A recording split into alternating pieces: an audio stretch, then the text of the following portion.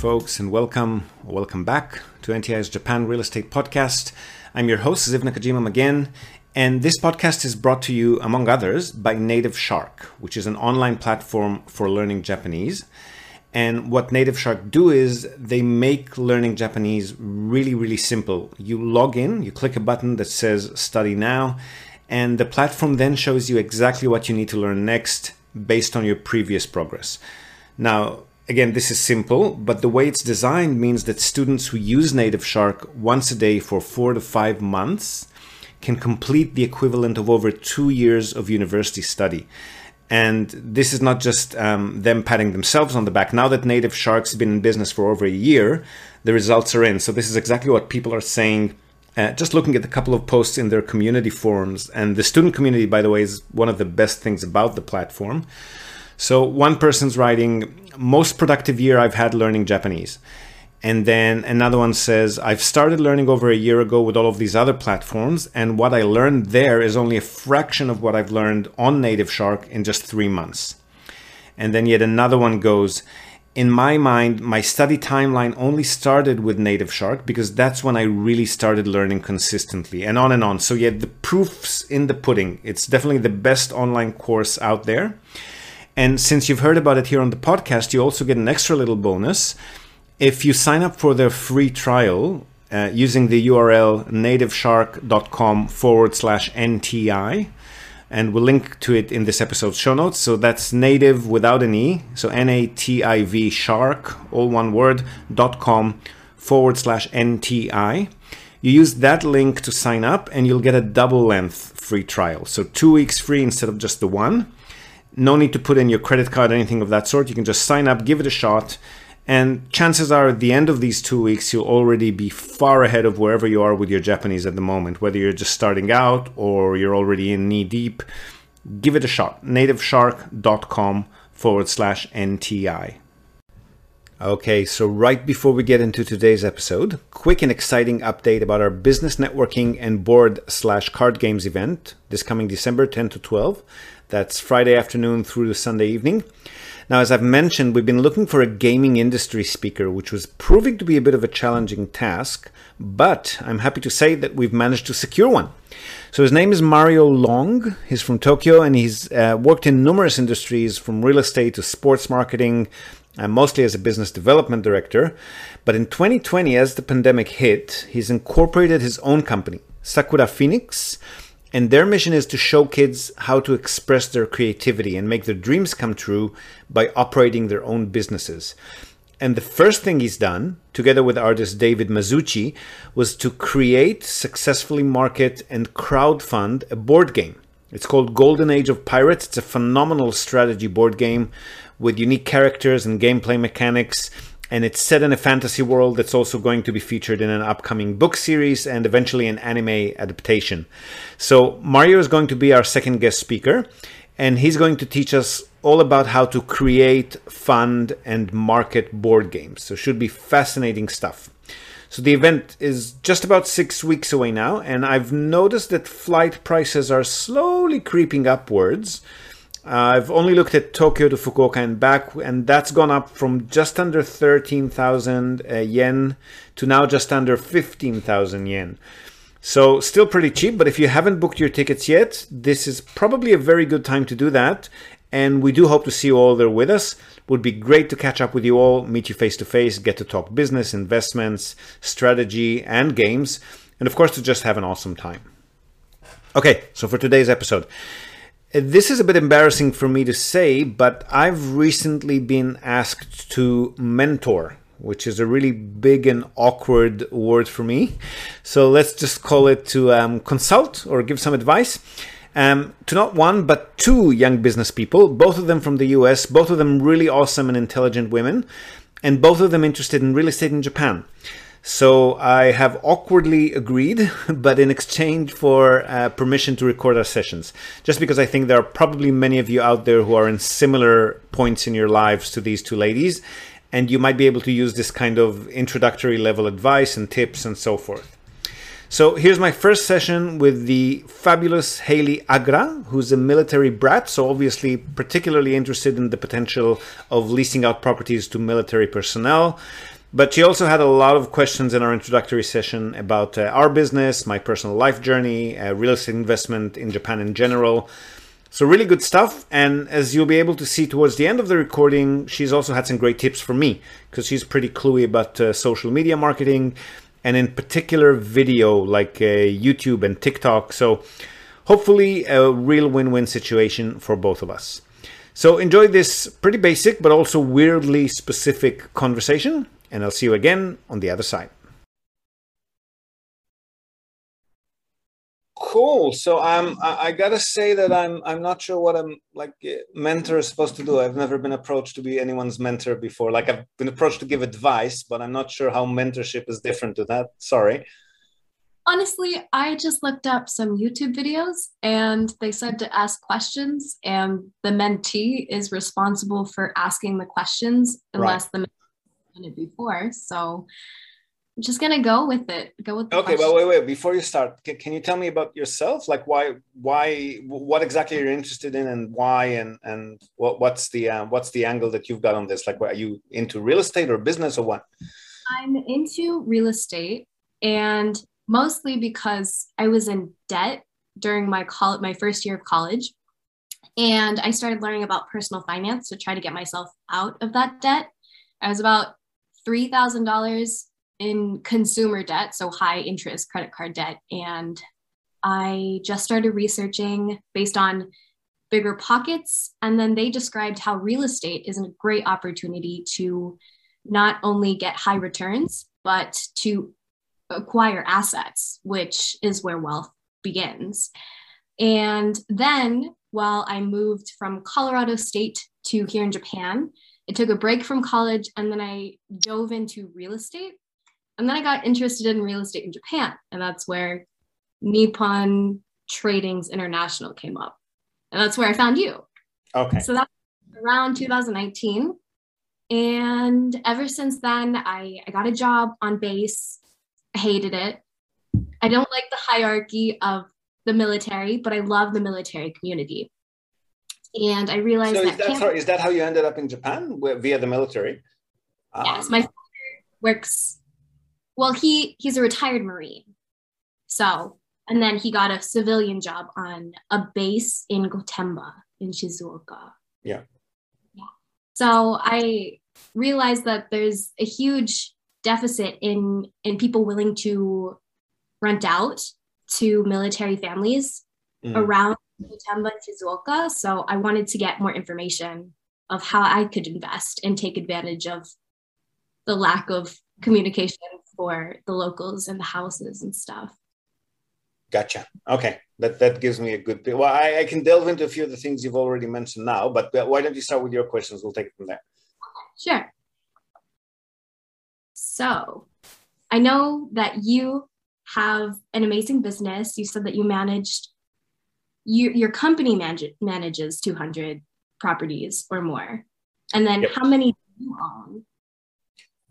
We own, we sold a few of them to buy our home. So when we started, when we were still renting, we had about 12 investment properties, small little condos. Okay. And then we sold about 5 or maybe 4 of them, between 4 and 6, I can't remember, to buy the office that we've got now and the house that we live in. Very nice. And then we kind of like put a little bit of money aside, and then whenever a really attractive deal comes on, instead of like floating it to customers, we might grab it for ourselves kind of thing. But obviously we can't buy everything that we see. So yeah, we expand slowly.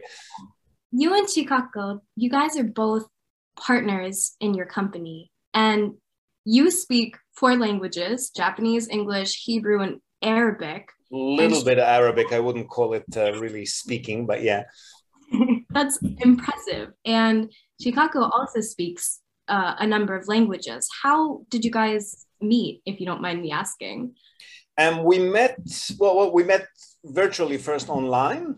I was looking to get into some kind of business in Japan for all kinds of reasons. And she was working for a few companies and she gained a lot of international experience. So she wanted to have our own international business and deal with foreign clientele or foreign partners and so forth.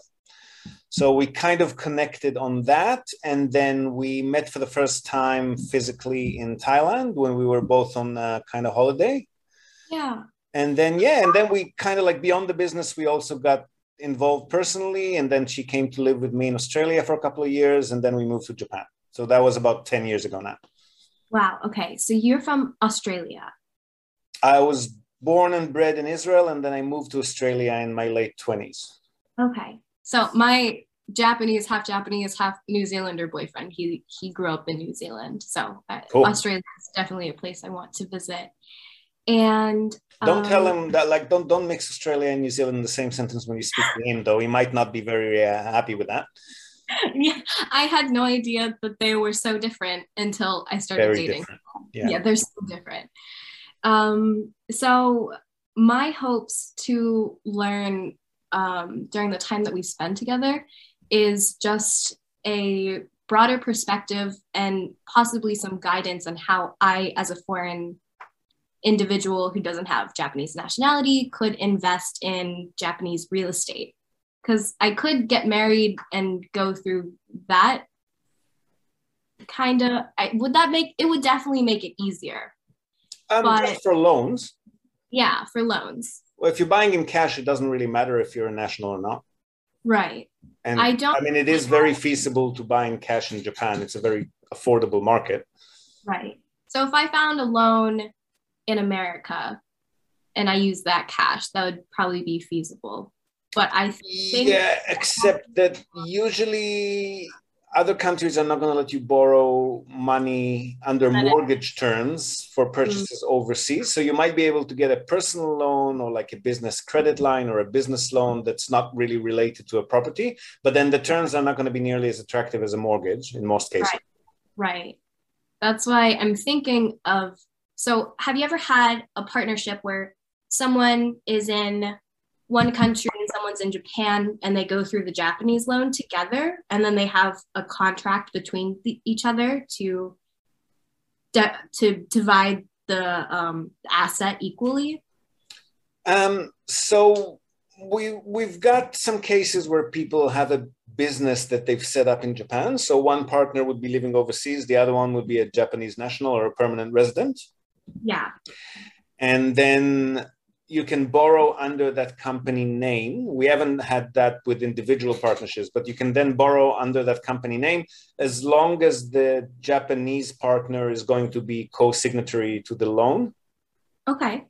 But in the cases where we've been privy to that, that's usually because they actually both wanted to purchase the product. That was their business plan, to purchase property together under the company name. So it wasn't like the Japanese party doing a kind of favor to the foreign party and cementing it with a contract. It was an actual business venture.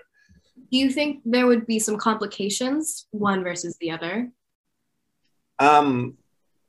Just a personal relationship kind of thing, like depending if they're on the same page as far as their business goals go. And I mean, I don't know. It's possible if you really get along, it's possible that you would be able to perhaps do that with just a personal contract between you.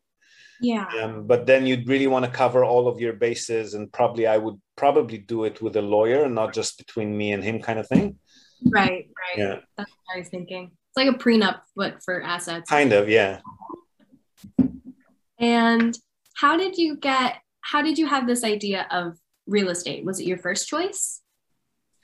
Well, that's when I first started looking at any kind of business interest in Japan. Real estate was the only thing that I was really experienced with. I mean, I've run a couple of small companies just buying and selling stuff. But as far as investment, I had some funds that I wanted to actually invest in a more passive kind of way, not actually be running a business. Right. And then real estate was the only thing that I was really experienced with coming from Australia. So I sort of started looking into that. And then it was pretty easy to see what the attraction of Japan, like what the advantages and disadvantages of real estate in Japan as opposed to other countries was.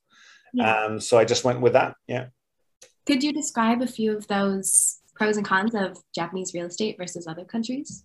Sure. So like, for example, what you were talking about that you've been learning on, you mentioned Bigger Pockets, but there are, heaps of resources out there for people interested in real estate. So one of the things that you've mentioned, and that's a pretty common factor, and when you talk about property overseas, is that there's an underlying asset, and the asset has some value. And that's one of the cons of Japan, is that's not necessarily going to be the case. Like assets here, they might retain their values, or they might, have slight increases, but it's definitely not a guarantee that the asset will be gaining in value. Yeah. And oftentimes, depending on the type of asset and where it's located and how old the structure is, but often they could also be losing value by the time you resell them. Yeah. So that's one kind of, not a myth, but it's one kind of preconception that people should probably just evaluate before they decide to invest here. Right. And the pros, I guess, it's a very affordable market. So aside from Tokyo and central Osaka, which are sort of like on par with other international locations, the rest of the country is pretty cheap, right? So you can still buy houses and condo units for as low as 20, 30, 40,000 US, which is not usually the case in the rest of the developed world. So your same sort of budget that would maybe get you one property overseas can get you 5 or 6 or 7 of them here. Right. Right. So that gives you obviously more diversity. It also gives you a lot more headaches because you're managing 6 or 7 or 8 tenants, but it does give you diversity and hedging in the sense that you can spread them out geographically, socioeconomically. One tenant moves out, you've still got most of the income stream going, as opposed to if you've got a single asset, you're completely dependent on whatever happens with that particular asset, with that particular tenant, right? And you live in Fukuoka, but you've helped people buy properties nationwide in Japan. Yes, that's true. Okay. Do you have you had any experience in the Gotemba or Shizuoka area? We have a few properties that we've helped people purchase in Shizuoka City and in Hamamatsu City. But not beyond that, no. Usually, because most of our customers are into sort of safe and stable long-term tenancy leases, they're not, because they're remote and they're mostly, I mean, I don't like the term passive because it's never really passive. I mean, there's decisions to be made and factors to be considered, but they like to be hands-off as much as they can. Yeah. So for that purpose, they try to focus on places where they know that it's going to be relatively easy to find a new tenant when one moves out. And that sort of rules out all of the areas that are not at least stable population-wise, hopefully maybe growing, places that got 1 or 2 or 3 industries to speak of. So in Shizuoka Prefecture, that's pretty much Shizuoka, and it used to be Hamamatsu, but now Hamamatsu is also kind of declining. Yeah. Yeah, so it's in Shizuoka Prefecture, it's mostly just Shizuoka City these days. Yeah. Okay, that makes sense. I know that there's a very large opportunity around Gotemba. Have you been to the racetrack there? No, I haven't. It's really nice. And I'm not super into cars, but my boyfriend is. He's an exterior car designer. Yeah. But around there's a small Marine Corps base, and they're onboarding more families and more civilian contractors. Yeah. And they have nowhere to stay. So they're paying really high amounts for rent, what we call COLA. You probably talk to military people about the cost of living expenses. And I want to take advantage of that because I could buy a house and rent out to my parents. And that would be really cool. I just need to find the right people to help me find a place. But that's kind of a short-term plan, isn't it? Like what happens when your parents are no longer renting the place? You're going to have other tenants to rent it to?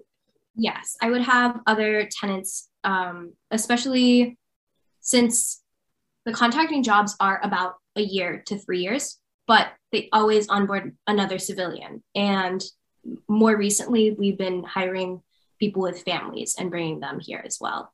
So as Camp Fuji gets bigger, then the more contractors we'll have on base. Okay. And currently, we don't have any housing offices. And it would be nice to create a business to to help the families be able to rent in Gotemba a lot faster. So you don't have an actual housing office, but I'm guessing you still need to comply with military housing office regulations, right? Not, we use that as guidance, but there are no specific regulations or it doesn't have to meet code. I mean, like it should, but there's no regulations holding us back yet. And how long will that situation continue, do you think? I believe that it'll be another under 5 years before that changes. Okay, well, if we look at the fundamental, let's put the base aside for a minute and just look at the fundamentals of Gotemba-shi or Gotemba City, right? Okay. So you've got about 88,000 population there. Okay. And it's slightly on the increase, like it gained about 1,389 people in 5 years. So it's not like hugely actually, no, sorry. I think it might be losing population. Sorry, just give me a sec. We just got the new population census from 20. It was supposed to be 2020, but it was just released a few weeks ago. Very nice. So I can finally see what's happening since 2015. No, you're losing population. Sorry. So you've lost 1,389 people in the last 5 years, which is not a huge loss, but let's call it definitely not growing. Right? Yeah. Yes. So you're really basing your entire strategy there on the base, right? Yes. Because if and when, for any reason, the base is relocated or for some reason they establish a housing office and the properties that you've got no longer suit the code, might be a case where you can bring them up to speed, might be a case where you're not going to be able to bring them up to speed. So you want to make sure, I'm guessing properties are pretty cheap in Gotemba City. When they want to sell it to foreigners on foreigner sites, they look a little expensive, but I feel we don't look on foreign. Let's not think about that. Yeah. So, assuming we're going with some sort of Japanese person or entity or company who can help you just go to the normal market, so not catering specifically to foreigners, I'm guessing that houses would be relatively cheap in Gotemba. Yes. And the military, the SOFA allowance for rentals is pretty high. It's very high, yes. Yeah. So if you could gain all of your capital back in, say, 3 years, then you've got 2 years. Let's take a worst case scenario where in 5 years the base relocates or the housing office opens and you don't qualify anymore. So let's just take a worst case scenario and assume that maybe in 5 years' time you're not going to be able to do the same thing anymore.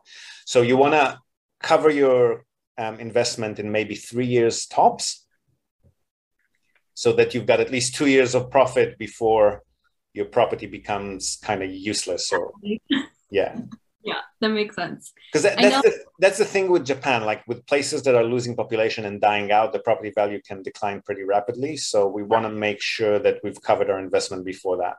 Right. With the declining popularity of Gotemba, I feel like America might take advantage of that and increase the size of their base, which would need more workers. Yep. I'm not sure if create on-base housing. I don't see that ever happening. So it would definitely be a necessity for them to have. Yeah, no, I meant population, like actual people living there, not how popular it is, but how many people are actually living in that area. Right. Yeah. So if you're only catering to military personnel, and the only people that would rent in that area are military personnel because everybody else is farmers and they own their own property kind of thing, then you really want to make sure that even when the housing office is properly established, that you're still up to code. Right. So I would probably, from the get-go, aim for properties that are either already compliant with the code or are at least not going to be too costly to bring up to the code, right? Okay. Right. So if they're saying, for example, that the property cannot be up a flight of stairs, which I think is part of what the code says about other areas, and you end up purchasing a property that is at the top of a flight of stairs leading up from the street, there's nothing that you can do about that to bring it up to speed later, right? Right. But if they're talking about widening a door or installing a few more electrical outlets, then that's not a big deal. Right. So I would probably look at what the code says just to make sure that you're not too far from it, because it might be enforced at some point in the near future. Okay. Yeah, look at Ecoda. I do believe I could rent short term towards people who are car enthusiasts because it's a really close drive to the Fuji Speedway. So again, I'm not an expert on housing office codes, but I think that the lease that they force, let's say you're a normal Japanese landlord and you're working with a normal Japanese property management company and you want to rent out to a military personnel. Yeah. So the lease that you'll be able to use is not your typical Japanese long-term tenancy lease. It has to allow a provision in it for giving a few weeks notice and for the tenant to be able to move out without any penalty because they might get restationed overseas suddenly or move to another base or what have you. So it's not your typical tenancy lease that you'd be using in Japan. Okay. And I'm not sure. The thing is, if at any point the code is enforced, then anybody that you've got there who's not on a lease that satisfies it will not get their SOFA allowance for that property. So they would have to move out, right? Yeah. Yeah. So we want to make sure, again, check with whatever the normal housing office regulations would say in other bases, but make sure that your tenancy lease as well is or at least as close as possible to compliant. Yeah. Tenancy leases are not as big a deal as renovation. You can always just draw a new lease if the tenant's happy and you're happy with it. Right. But just keep it in mind. That's great. Great information. So last question, because you have 4 minutes until... Yes, thank you for noticing that because I haven't. Why did you decide to meet with me? Or why did you say okay? I don't know. I like to talk about real estate, I guess. But actually, after you first sent me a message and I mean, I like to give advice and I like the sound of my own voice kind of thing. But I also, I've noticed that you're really good with video, YouTube and TikTok and that sort of thing. And that's probably something that's missing from our social media presence. So if we could generate any sort of video content, because I'm good with audio and I'm good with writing, like written word, but I have no idea what to do with video. So I can definitely do that. Yeah.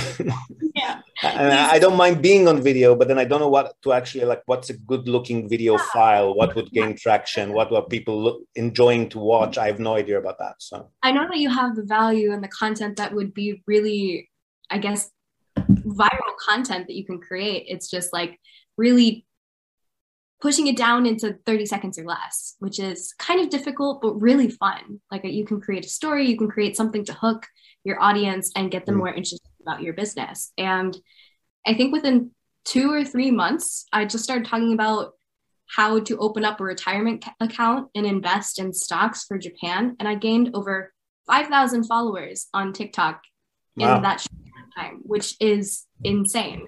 And you're doing it in English too, right? Because TikTok is location centric. So the people who actually log into TikTok mostly see Japan. I know that my son just keeps watching Japanese videos. So how would people actually find you in English?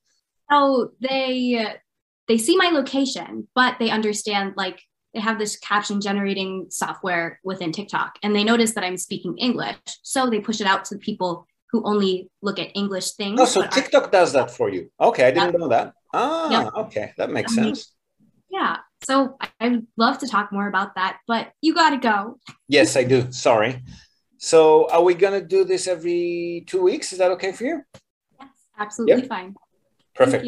So if you can drop more questions, I'll be happy to answer them next week and next time we speak. Yep. Have a good day. You too. Thanks for your time. Thank you. Bye. Bye. All right. So that was the fabulous Haley Agra. And as you can see, she was a lot of fun to talk to. I'm sure we'll have more sessions to share with you in the near future. And if you too have any questions related to any of the topics that we regularly discuss here on the podcast or on the YouTube channel, don't be shy to reach out. You can come on the show and have a chat, or you can just send in your questions if you're too shy to do that. And I'll always be more than happy to answer them for you. Just let's not call it mentoring. I'm still not sure I'm comfortable with that word. Let's just call it talking shop. And again, 10 to 12 December, we'll link to the business networking and board gaming event page in this episode's show notes. We've got our speakers lined up, our menu lined up. For those of you going for the full room and board experience, as you well should, and I'll share some info about our gourmet chef in the next few weeks. But we've also got discounted tickets if you just want to come in for a day or two with or without the meals provided. Just make sure you book soon, especially if you're coming in with one of the budget airlines, because again, it does look like ticket prices are slowly inching upwards. Now, before we go, we're also, as always, going to tell you and also link to our other sponsor's website. That's Hiroshi Shimizu, immigration lawyer and administrative scrivener. If you're thinking about moving here on a more permanent basis, or you're already in Japan on some sort of a temporary visa and you want to switch to a longer term or permanent one, or if you're considering setting up a local company or a branch office of a foreign company and you've got any sort of business or visa related inquiries, or even if you just want to find out what your options are on any of these topics, feel free to contact Hiroshi Shimizu. You can find him at japanimmigrationexperts.com. And he can help you set up a company, apply for any kind of visa, or just provide you with the best advice and extremely affordable consultation related to these topics. And he's already done that for many of our listeners. So feel free to reach out to him. Again, that's japanimmigrationexperts.com, and you'll be well on your way. And that's it from us for today, folks. Hope you've enjoyed this episode of the Japan Real Estate Podcast. Do share it with your networks, and please let us know what you think. So leave us a short rating or review on the iTunes Store, on Spotify, or just drop us a line in the comment section of wherever you might have found this episode. We love hearing from you. Hope to have you with us again next time, and until then, have a great day or night ahead. Yoroshiku.